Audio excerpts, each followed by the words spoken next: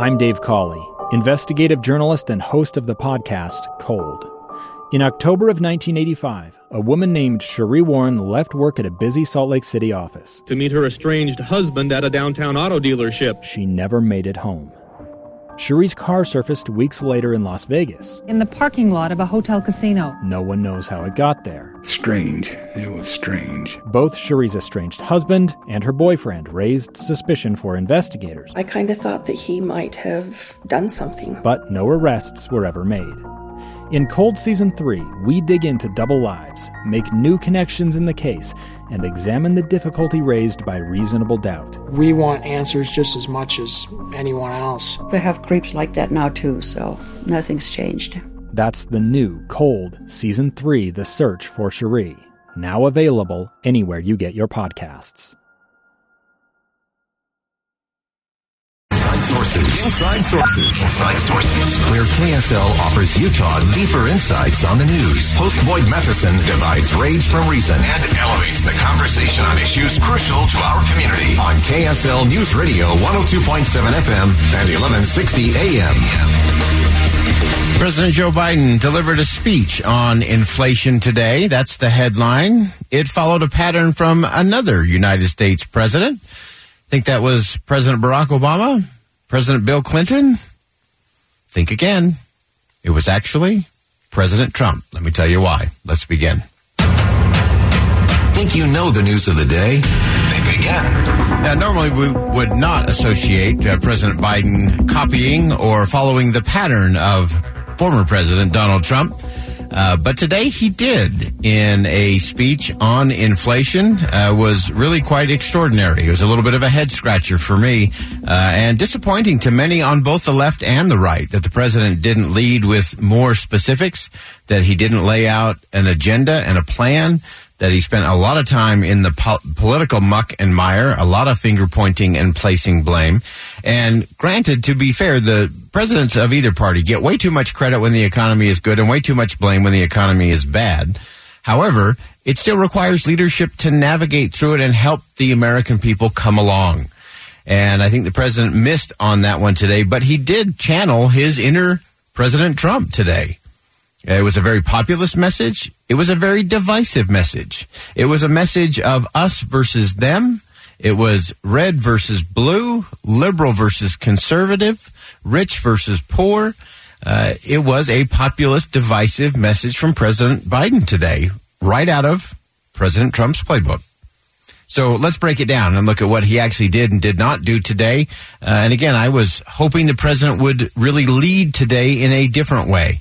There are things the president can do. There are levers that the president can pull from a policy standpoint that he failed to get to today. Things that he clearly could have touted as wins, things that could have been positive and helped him even just in a crass political way. It could have been helpful to the president. But I don't think the president is getting the right people in the room. I don't think he's getting the right information. He's not crafting the right speech. The thing that stood out most to me during the course of the president's remarks today was that it didn't feel like he really owned the speech, that it wasn't his. His heart wasn't in it. It was very flat and just not a concise, here's where we are, here's where we need to go, America, get on board, let's make this thing happen. And so let's break it down. The president started with the finger pointing, placing blame, and shoulder shrugging exercise. And sadly, that has become standard operating procedure. And I don't think it's helpful to the president. I don't think it's helpful to any politician. I've said this over and over and over.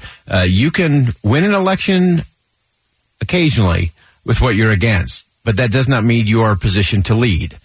It only means that you are in power, which means you actually have a responsibility to lead. And many of our politicians across the political spectrum are failing in the leadership department.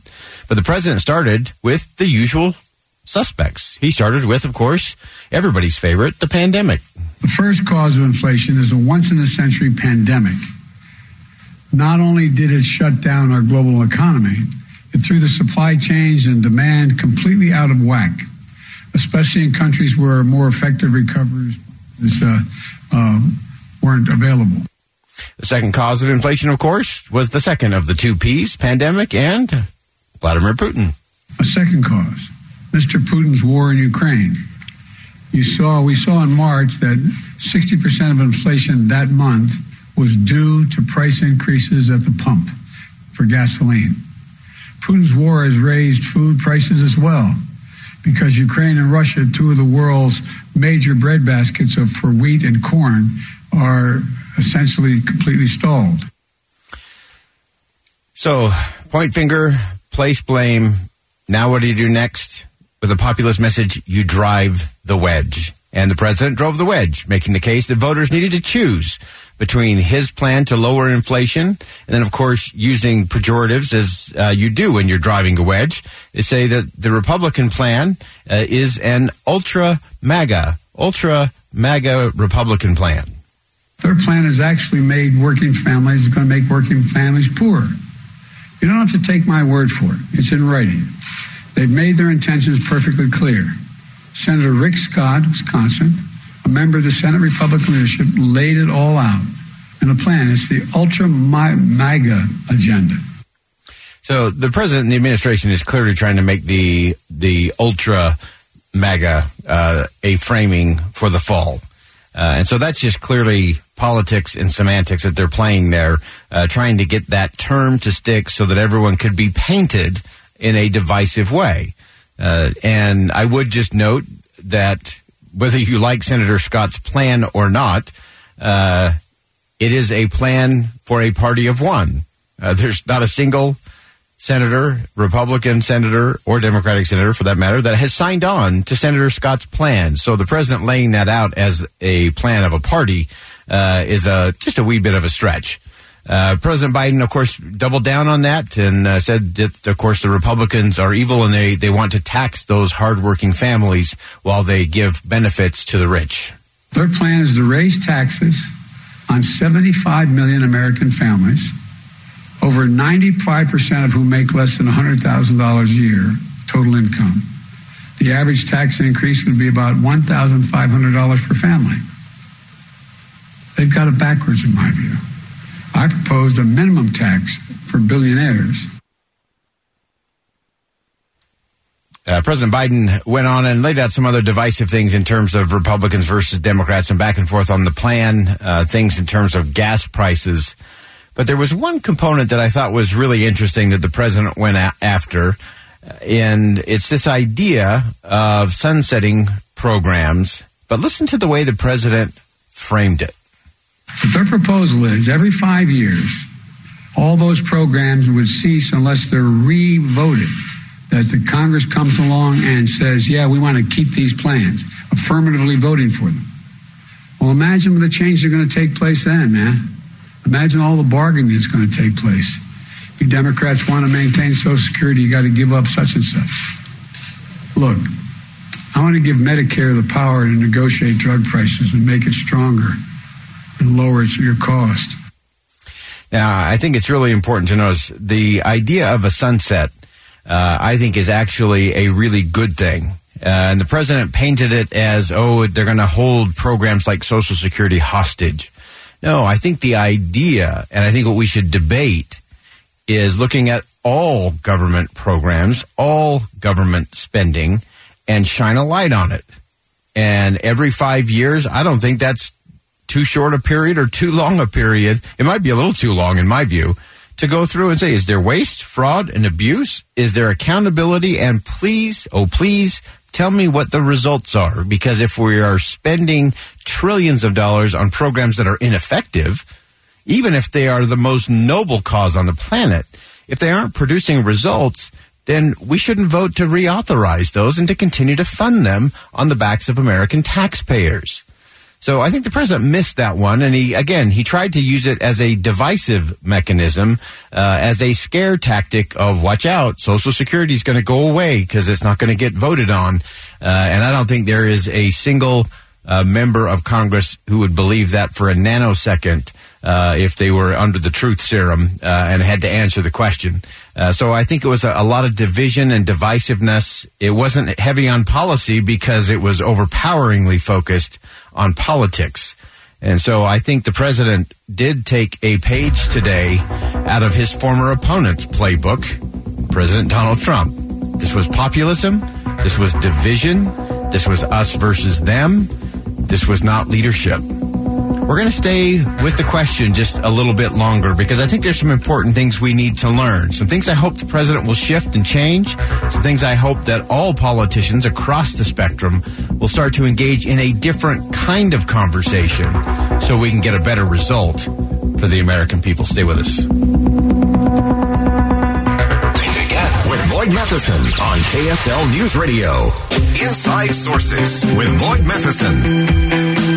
We're staying with the conversation and the question just a little bit longer today. The headline, of course, of the day is President Biden speaking to the nation about inflation. And amazingly, shockingly, his speech came out of the playbook of none other than former President Donald Trump.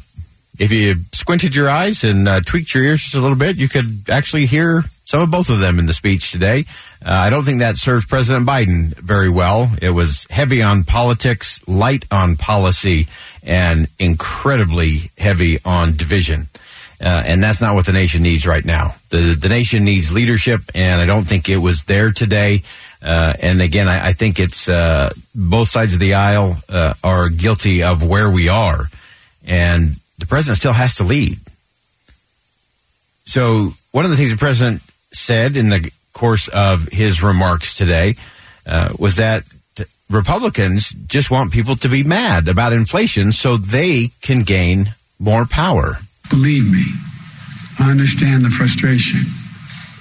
But the fact is, congressional Republicans, not all of them, but the mega Republicans are counting on you to be as frustrated by the pace of progress, which they've done everything they can to slow down, that will hand power over to them and so they can enact their extreme agenda. So the president used a classic scenario there: anger, fear, and frustration. He said, Republicans want you to be mad and angry. The president said, I understand your frustration. And then he went to fear. They want power so they can enact an extreme agenda.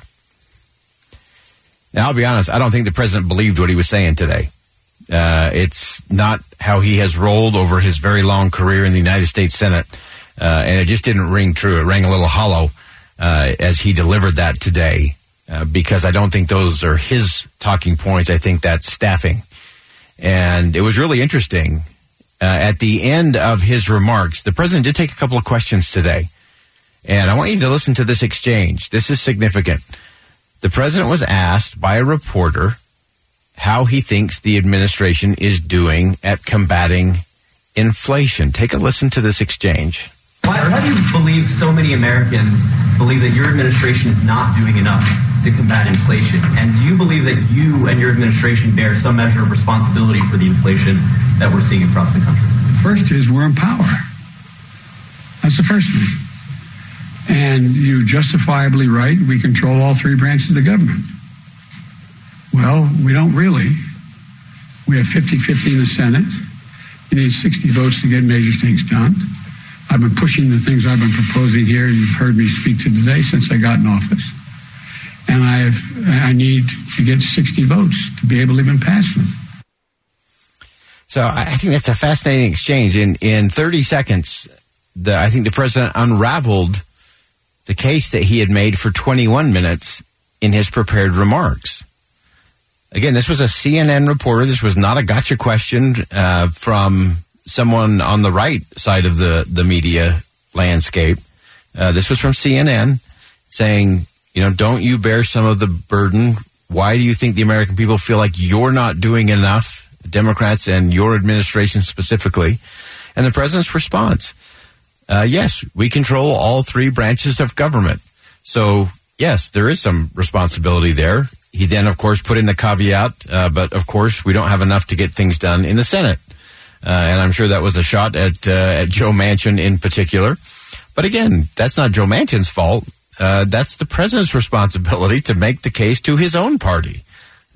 If he's going to make it to the nation, he better be able to make it to his own party. And while they do have control of all three branches of government, they clearly had opportunities to do some of these things. So again, a very uneven speech from the president today. I was hoping for something very different, I'll be honest. And I've said this before today. There's not a single American, there's not a single one who is rooting and voting for inflation to continue to go higher.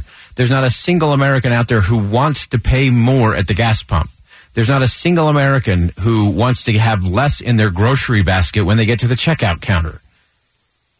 I also know, in talking to Democratic friends, Democratic pollsters, and Democratic consultants, they have every single one of them, have said loudly and often that inflation is the number one issue for voters in America.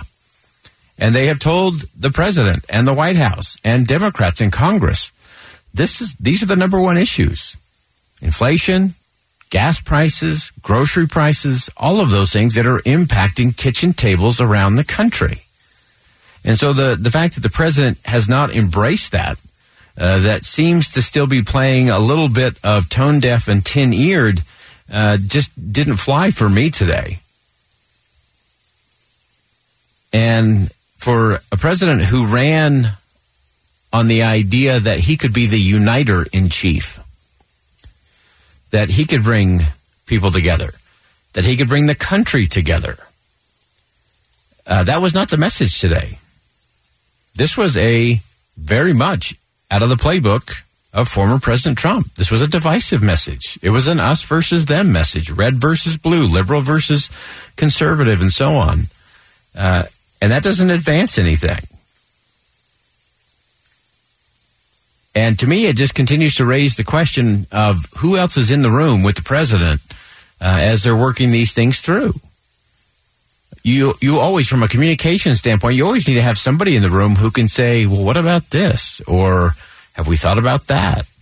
Or, wow, there's a whole group of people, left and right, who are pretty exercised about this particular issue. I think we could actually get that done. But there wasn't any of that today. And so that to me was disappointing. And I think the president can do better than that. We've seen the president do better than that. But I think he's got to come back to that if he's really going to lead the country into a place that the country wants to go. The country's desperate to be led. You can sense that everywhere. People are looking for leadership. And sadly, neither Republicans nor Democrats are showing that they have it. Why? Because they are more interested in scoring political points than they are in enacting policy that will make a difference for the American people. And if we can't get to that, all of this is just window dressing. And so there are opportunities. The president has opportunities to change the narrative and change the game. There are simple things he could do. We've talked about tariffs. We've talked about Keystone XL pipeline in terms of increasing oil production. We've talked about a host of regulatory things that would be very simple and very much in harmony with the president's political beliefs. That the American people would say, okay, that's something. That's helpful. We can do that. That's going to make a difference for us. But instead, we got more politics today, more divisiveness today. And again, like them or hate them, President Joe Biden and President Donald J. Trump gave very similar speeches from what we heard from Joe Biden today. A little surprising. We'll be back after bottom of the hour news. Much more to come on Inside Sources. Stay with us.